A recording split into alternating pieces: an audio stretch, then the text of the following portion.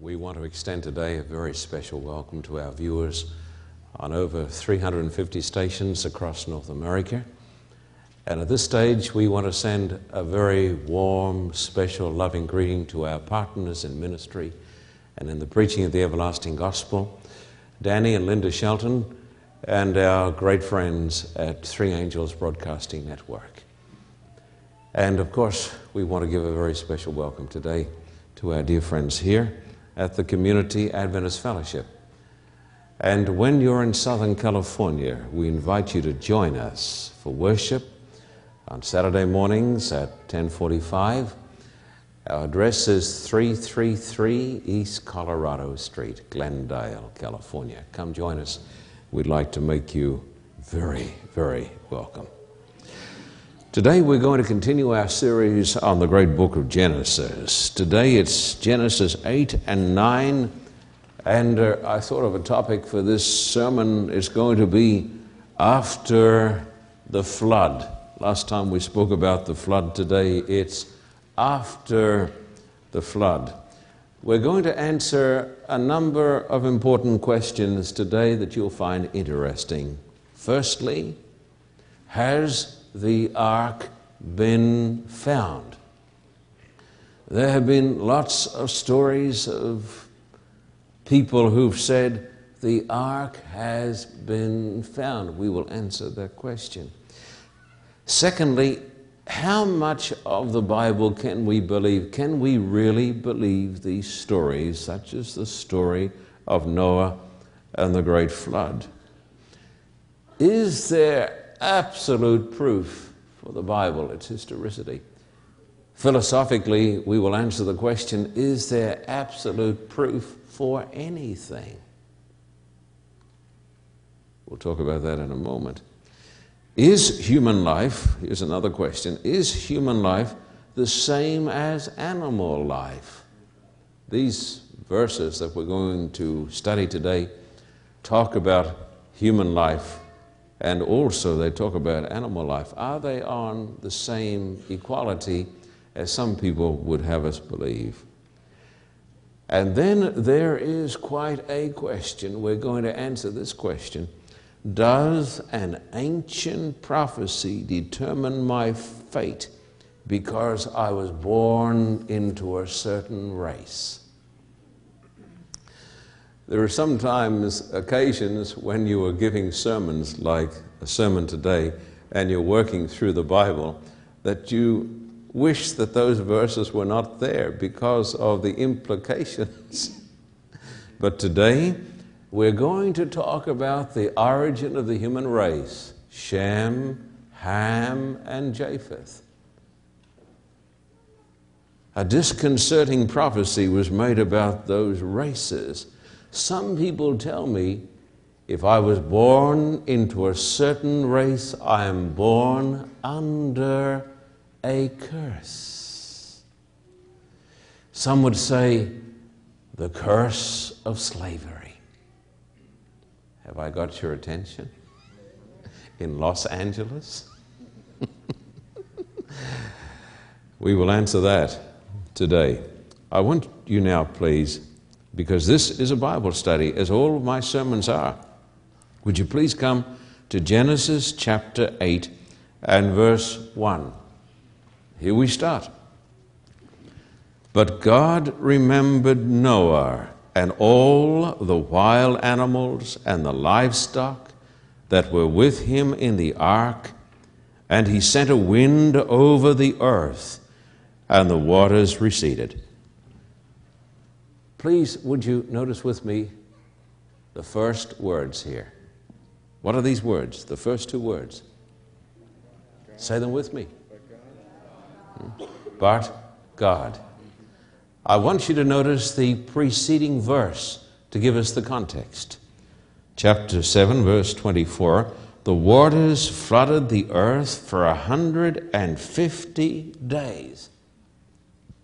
What do you think it was like in a boat with lots of animals and no seasickness tablets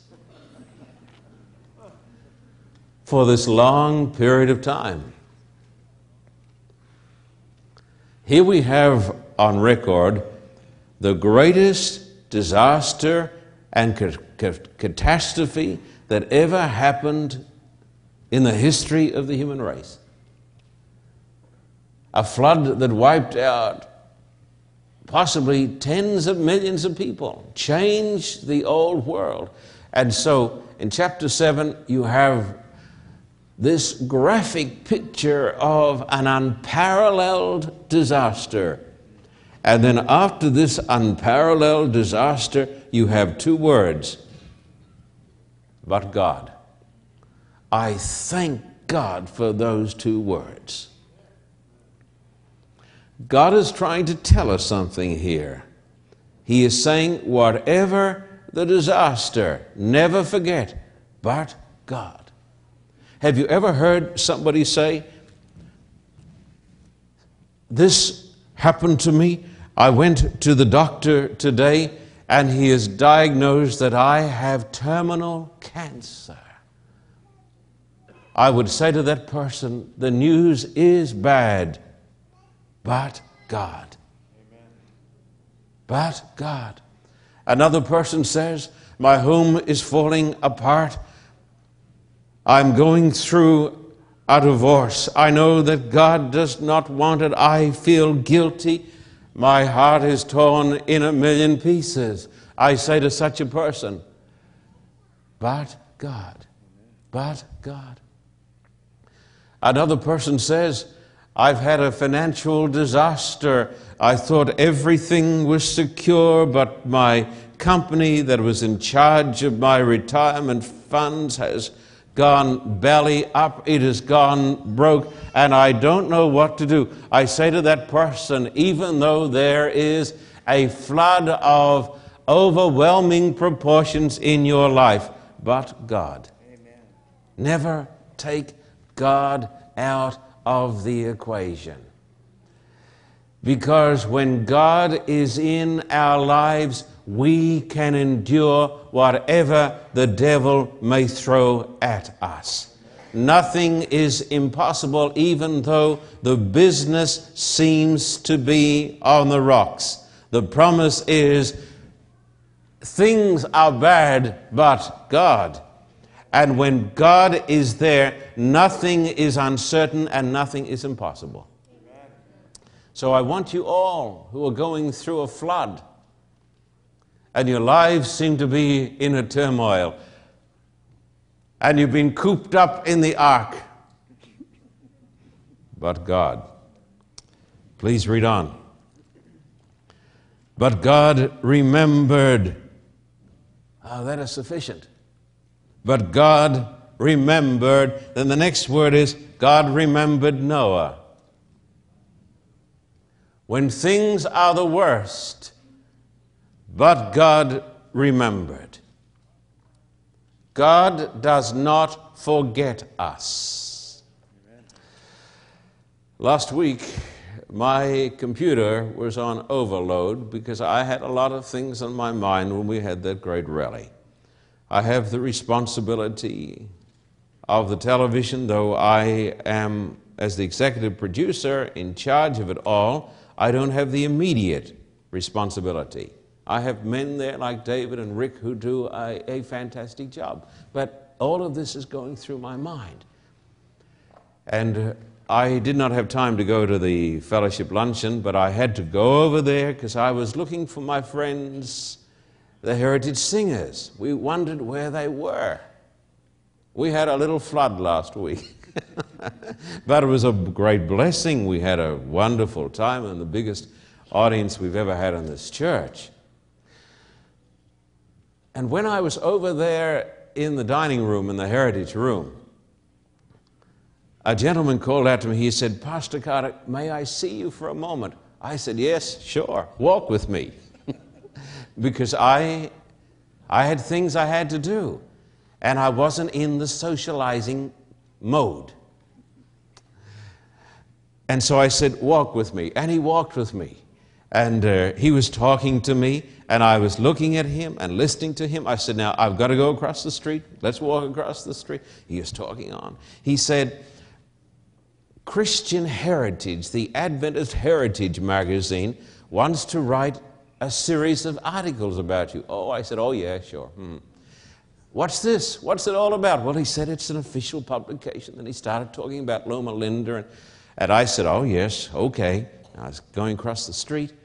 This conversation had gone on for about 10 minutes. And then he talked about Reg Brown. He said, you know, he's written a book, and they've devoted a chapter to you in this book. Have you read it? I said, thankfully, no. He said, it's very good. And he was talking on. I was looking in his face, and then I said, oh,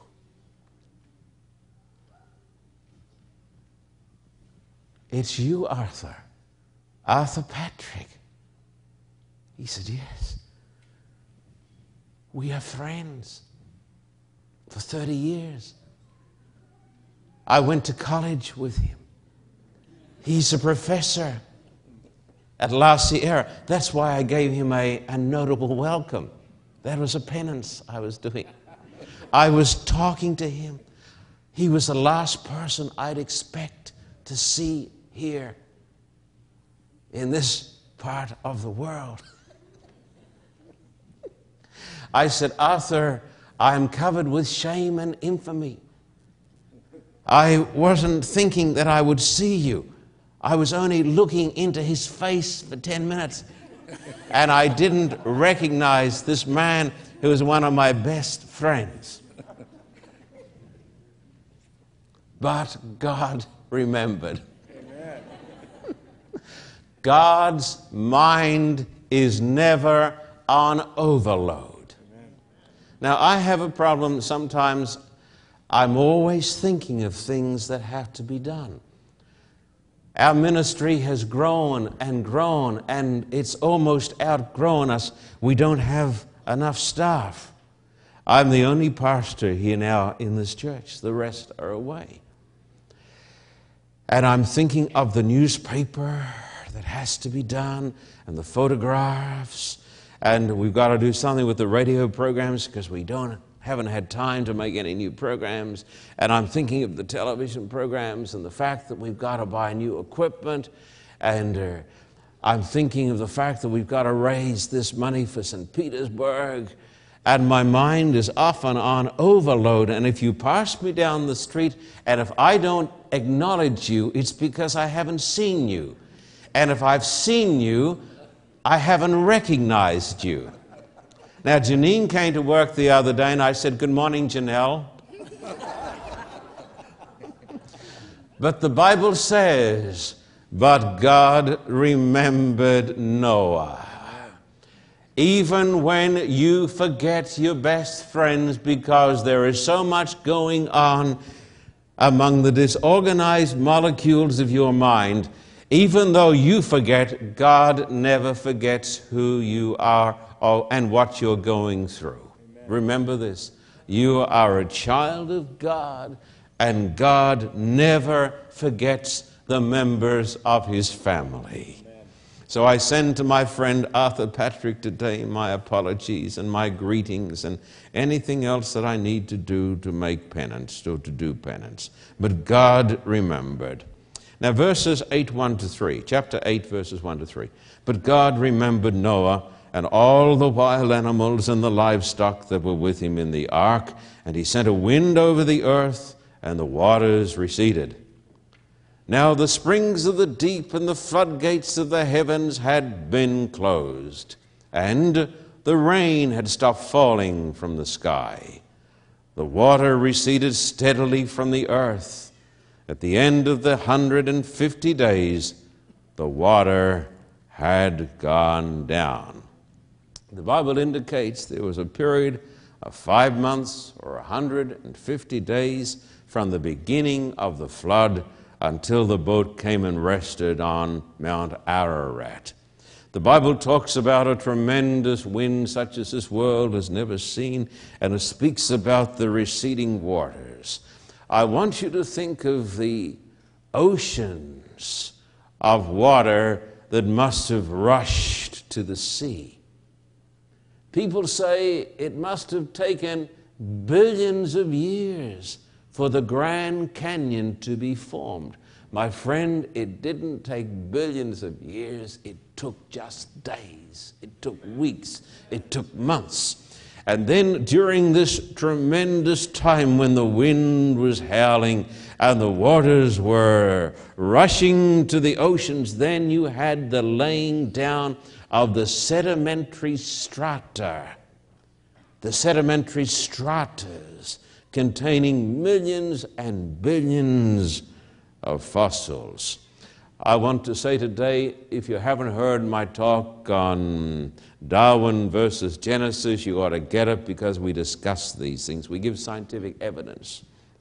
This catastrophe was beyond our imaginations, and the results were tremendous changes in the topography of the earth. Now notice Genesis 8 and verse 4, my dearly beloved friends. And on the 17th day of the 7th month, the ark came to rest on the mountains of Ararat. Verse 5. The waters continued to recede until the 10th month. And on the first day of the 10th month, the tops of the mountains became visible. Let me talk a little bit about this. Here we have a reference not to the mountain of Ararat, but to the mountains of Ararat. Now, when some good-meaning folks have gone to Mount Ararat looking for the ark, they may have even gone to the wrong mountain, because Mount Ararat is a chain of mountains. Let me say a word about this chain, C-H-A-I-N, this chain of mountains. One of my countrymen over here in the United States of America was being interviewed right here in Los Angeles, and the interviewer said to him, "What have you been doing here? Do you like America?" "Of course," he said. "What have you seen in America?" "Oh," he said, my Australian brother, he said, "We've just flown over the China Mountains." The China Mountains. The American interviewer said, "You've been to China?" "No," he said, "I've never been out of California, but we've just flown over the China Mountains." You get it? The chain. Australians have the capacity to do havoc with their A's and their I's. And they confuse them. As I've tried to tell you before, what is the difference between an American bison and an Australian bison? An American bison is an animal, like a big cow. But an Australian bison is a dish that an Australian bushman washes his face in. He says to his wife in the morning in the outback, "Where is the bison so I can wash my face?" Now we have at last communication in our church.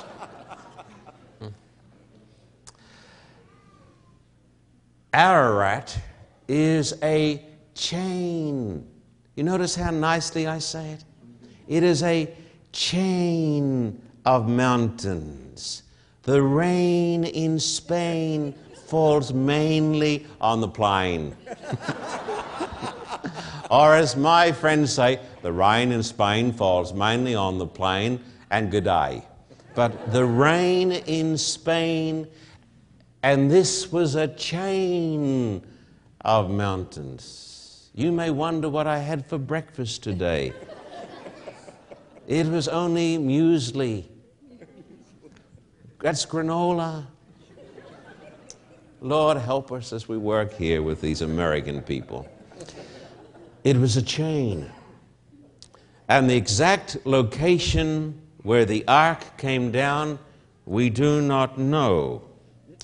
But it came down upon this chain of mountains that covers hundreds of square kilometers or miles has the ark been found. Expeditions to look for the ark have been less than successful. The claims that the Ark of Noah has been found are entirely inaccurate.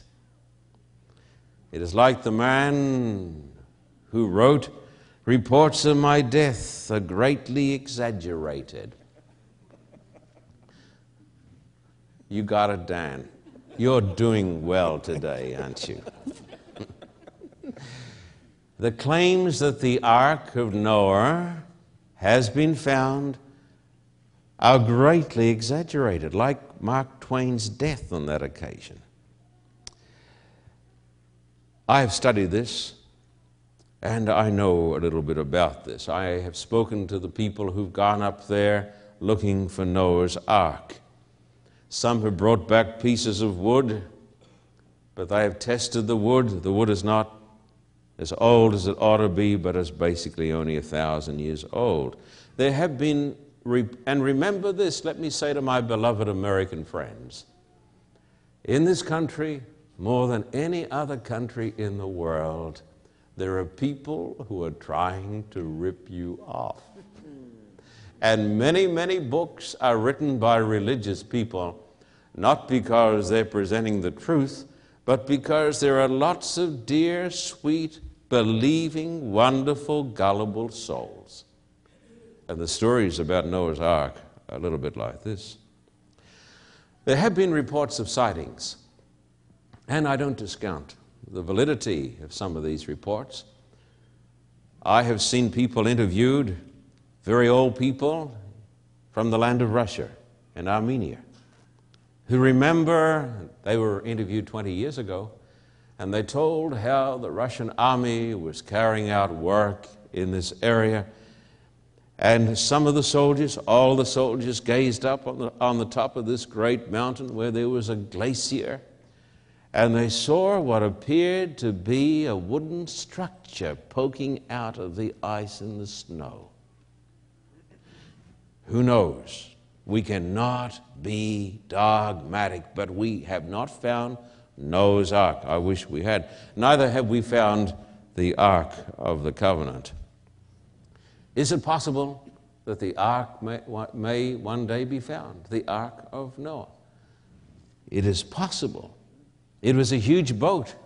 It's 550 feet long, a massive wooden structure. It is quite possible that it is lying up there entombed in ice and snow. But time will tell. Here's a little aside. Must I wait until it is found, until I believe this story? Now, some people say, show me, or else I won't believe it. I'm going to give you a little philosophy that I hope doesn't confuse too many of you, and which will not result in a deluge of letters telling me that I've fallen away from the truth. Like the dear brother whom I love wrote to me the letter chastising me for teaching evolution in that church service, which was against evolution. Listen very carefully to this. People say, I will not believe anything until I have absolute proof. If you wait until you have absolute proof before you will believe, you won't believe anything. Absolute proof only exists in God. The best we can have is evidence, the weight of evidence. Now, let me talk a little philosophically, as they would talk in a university, so don't misunderstand this. But if you understand this, it's going to help you. When people say, I must have absolute proof, you don't have absolute proof that you're sitting here in church. You say, but I am sitting here in church. How do you know? You're relying upon your eyes. Do your eyes ever deceive you? Of course they do. Do your ears ever deceive you? Does your brain ever deceive you? You're trusting in an apparatus which is very fallible. Therefore, you cannot have absolute proof which is based on an apparatus which is very, very imperfect. Absolute proof does not exist except in the mind of God.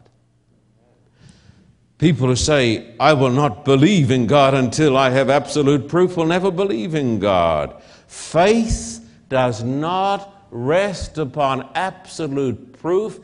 It rests upon evidence. It rests upon the weight of evidence. Why do I believe in God? Because I've seen Him? No. Because I've heard His voice? No. No, none of those things. But because my faith is built upon a mountain of evidence that He, in His graciousness, has revealed. When I study the Bible, I have an amazing source of evidence why I should believe.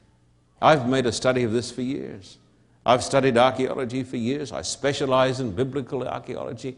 When I go to St. Petersburg, I'm going to start with evidences for God. I won't say proofs for God. I'll say evidences for God. And God in the Bible has put a ton of evidence so that a reasonable, thinking, honest person will have sufficient grounds upon which to build his faith. Now, this book that you're holding in your hands, the Bible, is a book that I believe is absolutely authentic. Amen. I would stake my life upon that book.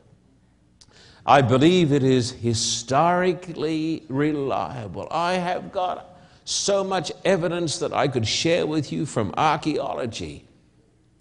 And whether the ark has been found or not, or will never be found, makes no difference to me, because I have a ton of evidence to believe that this book is absolutely truthful. Therefore, I build my faith upon the evidence that God and His grace has supplied, and that is why I believe in Noah and the flood.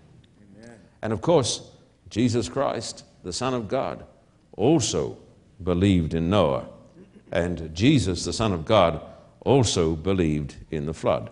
Would you notice now verses 5 and onwards, if you don't mind, of Genesis chapter 8. The waters continued to recede until the 10th month, and on the first day of the 10th month, the tops of the mountains became visible. There must have been, my friend, a lot of water. For this water to take so long to go down, must have been a lot of water. After 40 days, Noah opened the window he had made in the ark and sent out a raven, and it kept flying back and forth until the waters had dried up from the earth. Then he sent out a dove to see if the water had receded from the surface of the ground. But the dove could find no place to set its feet, because there was water over all the surface of the earth. So it returned to Noah in the ark. He reached out his hand and took the dove and brought it back to himself in the ark. My friend, he must have been terribly anxious to get out of that place. Verse 10, he waited 7 more days. This indicates that there was a week back there. Hear that? There was a week. He waited 7 more days and again sent out the dove from the ark. When the dove returned to him in the evening, there in its beak was a freshly plucked olive leaf. Then Noah knew that the water had receded from the earth. Now, before you go any further, the Hebrew language in which the Old Testament is written says that this leaf that was plucked by the bird was not a leaf that was just floating on the surface of the water. It was plucked off a tree. Now, this is a tree apparently that had survived and had already got its roots down. And so the bird came back and said, things are definitely looking up, Noah. Verse 12, he waited 7 more days and sent the dove out again, but this time it did not return to him. By the first day of the first month of Noah's 601st year, the water had dried up from the earth. Noah then removed the covering from the ark and saw that the surface of the ground was dry. by the 27th day of the second month, the earth was completely dry. Do you know how long he was in that ark? He was there for 1 year and 17 days. We are on the Trans-Siberian Express for 8 days. It seemed an eternity. We were not there with wild animals, I believe. We were there with sweet people. We were there with people who were sweet and kind and easy to get along with.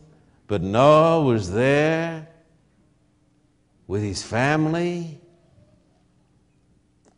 and hippos and rhinos and elephants and donkeys and monkeys for 1 year, 17 days. I would suggest God is in the business of teaching us patience. Don't you think? He said, how long do I have to put up with this, Lord? The Lord said, put the bird out again. Sometimes we pray to God, I do, Lord, how long do I have to put up with this for? God says, put the bird out again. When the bird comes back, the bird's just been flying around and there's no message from the bird. God is in the business of teaching us patience, and we Christians are in the business of learning patience by the grace of God.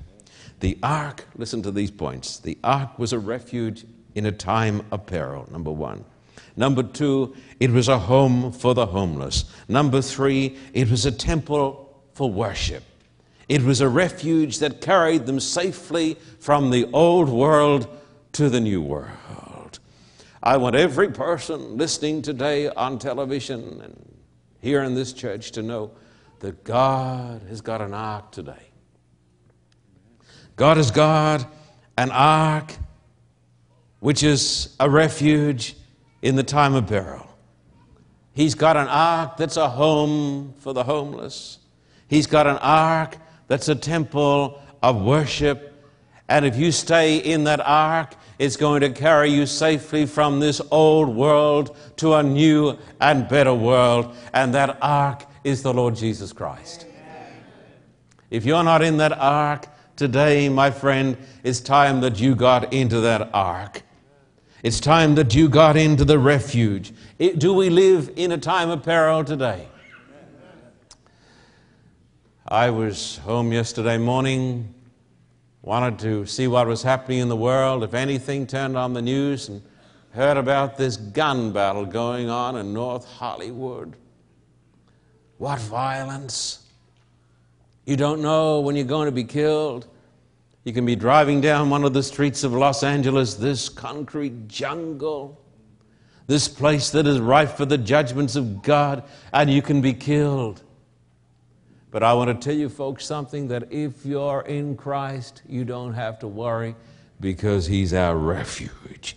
He's a home for the homeless. You got nowhere to go, go to Christ. You got nowhere to worship in Christ. And just as that ark carried those people through the storm, our Christ is going to carry us through the storm of life, and He's going to take us home to the glory land. Can you say amen? Amen. Amen. I want to say today, if you're not in Christ, my friend, you're not going to survive. You're not going to stand up in the storm. But Jesus is our refuge. I want you to come to Christ today. Would you notice verses 15 to 19 of Genesis chapter 8? Dear hearts, gentle people. Then God said to Noah, come out of the ark, you and your wife and your sons and their wives. Noah said, I'm coming. I don't need a second invitation. Bring out every kind of living creature that is with you, the birds, the animals, and all the creatures that move along the ground, so they can multiply in the earth and be fruitful and increase in number upon it. So Noah came out together with his sons and his wife and his sons' wives, all the animals and all the creatures that move along the ground and all the birds, everything that moves on the earth came out of the ark, one kind after another. Amen. How good it must have been. Cooped up there for a year and 17 days with the hippos and all the animals. And God says, come out. And he comes out upon a new world. How good it must have felt. How good it's going to be, my friend, when we get to heaven. Amen. How good it's going to be when the flood is over and the fighting is over and the sin is all over and we come out of the ark of safety and we find that we're breathing new air. It's God's air. And we find that we're walking on a new surface. It's the new earth. How good it's going to be. And then you notice his first act. Verse 20, dear folks. Genesis 8, verse 20. Then Noah built an altar to the Lord, and taking some of all the clean animals and clean birds, he sacrificed burnt offerings on it. Read on. The Lord smelled the pleasing aroma and said in his heart, never again will I curse the earth because of man, even though every inclination of his heart is evil from childhood.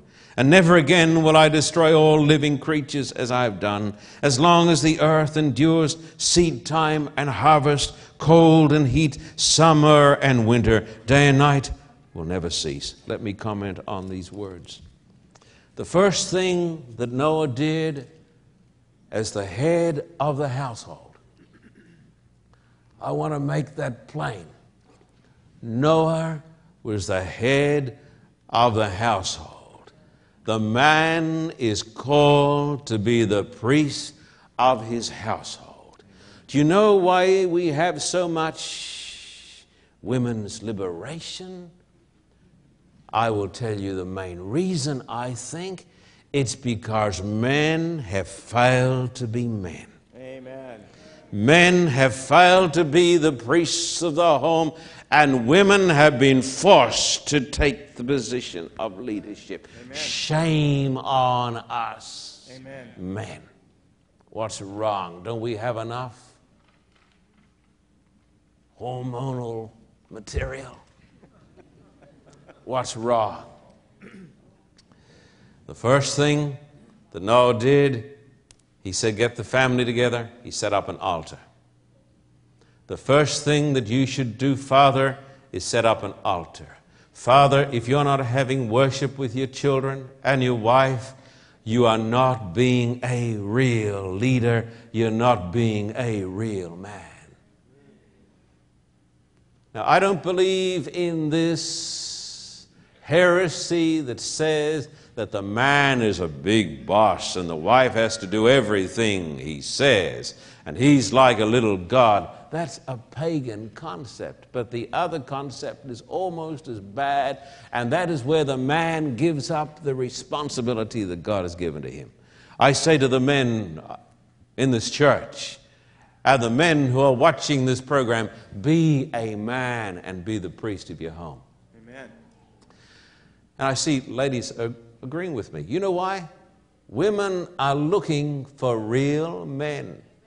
They're sick to death of the wimps. They're looking for real men. Be a man. Amen. Now, let me tell you something else. It says they offered to God the very best. We ought to give to God the very best. Amen. And the Bible says he offered clean animals. Some people say, well, the distinction between clean and unclean animals was not made until the time of Moses. That is not so. The people knew about clean and unclean animals even back here. And then God gives a promise. He says, I'm never going to destroy the earth again. But he's talking, my friend, about water.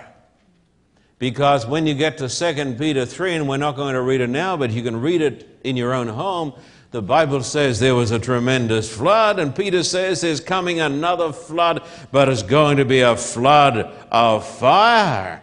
And the Bible says in the last days there are going to be scoffers and they're going to laugh at the Bible. But the Bible says there was a flood back there was a Noah, there was an ark, and the Bible says there is a day of judgment coming and there is going to be a flood of fire. And the Bible says then there is going to be a new world. Now, I want you to come now to the next chapter, dear hearts and gentle people. I want you to come with me to the next chapter. That's Genesis chapter 9. And I want you, please, to notice it in the Bible. Then God blessed Noah and his sons, saying to them, "Be fruitful and increase in number and fill the earth. The fear and dread of you will fall upon all the beasts of the earth and all the birds of the air, upon every creature that moves along the ground, and upon all the fish of the sea. They are given into your hands." Before this occasion, the animals did not have the fear in their hearts that they have today. God put it there for the preservation of man and also the animals. Verse 3, "Everything that lives and moves will be food for you. Just as I've given you the green plants, I now give you everything." God now gives permission to eat flesh. And some people take the text where it says, "I give you everything," as meaning cockroaches and worms and frogs and snails. You can eat anything you like. But you've got to take it in the context where God has just been talking about clean and unclean foods. Now, verse 4 and onwards. "But you must not eat meat that has its lifeblood still in it. And as for your lifeblood, I will surely demand an accounting. I will demand an accounting from every animal. And from each man too I will demand an accounting for the life of his fellow man. Whoever sheds the blood of man, by man shall his blood be shed. For in the image of God has God made man." Therefore, God gives to the state the power to take life. Some people say the state never has the power to execute. That's murder. No, that's not murder. God gave to the temporal powers that be certain privileges and responsibilities to maintain law and order. But I want you to notice something. This is very important. God said, "The blood of man is above the blood of the animals." God said man is not like an animal, because God says, "In the image of God I made man." Amen. Now we've got a little dear French poodle whose name is Kelly. People think he must be a female, because they say here in this country Kelly is a female's name. But in Australia there was an Irishman whose name was Ned Kelly, and he was a real man. And our little dog is named after the Australian bushranger. It's just our little way of getting back at some things. But Kelly is not made in the image of God. Kelly is a dog. People say all life is the same. We ought to treat the animals the same as we treat human beings. You've heard this. This is not the teaching of the Bible.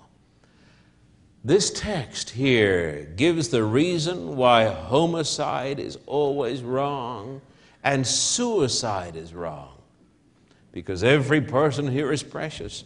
Every human being is made in the image of Almighty God. Please read on. "As for you, be fruitful and increase in number, multiply in the earth and increase upon it." Then God said to Noah and to his sons with him, "I will establish my covenant with you and with your descendants after you, and with every living creature that was with you, the birds, the livestock, and all the wild animals, all those that came out of the ark with you, every living creature on earth. I establish my covenant with you. Never again will all life be cut off by the waters of a flood. Never again will there be a flood to destroy the earth. So God says, no, there's never going to be a universal flood again. Of water, that is. Verse 12. And God said, this is the sign of the covenant I am making between me and you and every living creature with you, a covenant for all generations to come. I've set my rainbow in the clouds, and it will be a sign of the covenant between me and the earth. Whenever I bring clouds over the earth and the rainbow appears in the clouds, I will remember my covenant between me and you and all living creatures of every kind. Never again will the waters become a flood to destroy all life. Whenever the rainbow appears in the clouds, I will see it and remember the everlasting covenant between God and all living creatures of every living kind in the earth. So God said to Noah, this is the sign of the covenant I have established between me and all life on the earth. I want to tell you something amazing. We were traveling just a few weeks ago in Siberia. We were going through the worst area of Siberia where they had the terrible death camps and where they still have labor camps. And you think there of the suffering, and we looked out the window on the left-hand side, and there was a double rainbow over Siberia. God's sign to people that He never forgets, and He always keeps His word. Now, the origin of the races. Please notice it. The origin of the races. Verse 18, the sons of Noah who came out of the ark were Shem, Ham, and Japheth. Ham was the father of Canaan. These were the three sons of Noah, and from them came the people who were scattered over all the earth. I was at the DMV last Monday, and the lady said to me, she's a sweet lady, she said, are you related to Jimmy Carter? I said, yes, I am. Oh, she said, it's wonderful to meet you. I said, I'm also related to Gerald Ford and Mr. Reagan and Billy Clinton. She said, you are? And I said, I'm even related to you. Back through Adam and then further through him, Ham, and Japheth, and Shem. Verse 19, these were the three sons of Noah, and from them came the people who were scattered over the earth. Noah, a man of the soil, proceeded to plant a vineyard. When he drank some of its wine, he became drunk and lay uncovered inside his tent. Ham, the father of Canaan, saw his father's nakedness and told his two brothers outside. But Shem and Japheth took a garment and laid it across their shoulders. Then they walked in backward and covered their father's nakedness. Their faces were turned the other way so they would not see their father's nakedness. When Noah awoke from his wine and found out what his youngest son had done to him, he said, cursed, and so forth. What does this tell you? It tells you there's no one perfect. Noah was a prophet. Noah was a child of God. But Noah was a frail, stumbling mortal. I thank God for the doctrine of mercy. Don't you? I meet people who say, well, I've attained to perfection. I'm a sinless person. As you study the Bible, you'll find that there are no sinless people, not even Noah. He found grace in the eyes of the Lord. He needed grace because he was a sinner. There is one sinless person, Jesus Christ our Lord. He's our Savior. These verses tell us the curse of alcohol. Oh, I know people come to me and they say a little bit. That's right, a little bit can become a big bit. And people have done the worst crimes and the worst sins when they are intoxicated. I say to you, watching today on television, don't touch it at all. It's the devil's poison. Amen. And so it appears in Scripture that Canaan, this happened a long time after the flood, that Canaan, who was the son of Ham, was also involved in this disrespect. That's what it was. People say, I can say what I like, I can do what I like, I don't respect anybody. My friend, then don't expect that you're going to get to heaven. Because disrespect is a sin against God, because every man and every woman is made in the image of God. We need to show respect. And after this great sin of Ham, a curse was placed upon Canaan. Verse 25, cursed be Canaan. The lowest of slaves will he be to his brothers. He also said, blessed be the Lord, the God of Shem. May Canaan be the slave of Shem. May God extend the territory of Japheth. May Japheth live in the tents of Shem. And may Canaan be his slave. Now, what do we say about this? Let me tell you some things. This is very, very important. From Shem came the Semites, such as the Jewish people. From Ham came the Canaanites, the Egyptian race, Mizraim, and other races as well. And from Japheth came the Europeans. It is interesting that the Old Testament is written in the language of the Semites, but the New Testament is written in the language of Greek, which is the language, of course, of the Europeans, one of the languages, and Japheth represents the Europeans. This prophecy sadly came to pass. Does this mean that my fate is decided if I am born into a certain race? This prophecy, while plotting the course of history accurately, does not determine individual destiny. Have you ever heard of Rahab? She was a Canaanite woman and she was a prostitute. But she became a spiritual Israelite. And in Hebrews 11, she is shown as a mighty champion of faith. She became a spiritual Israelite. Listen to these words. The Bible says, the children of the flesh are not the children of God, but the children of the promise shall be counted for the seed. There is neither Jew nor Gentile, male nor female, slave or free. All are one in Christ Jesus. Would you like to know how you can escape the curse that was placed upon Ham and the descendants of Ham?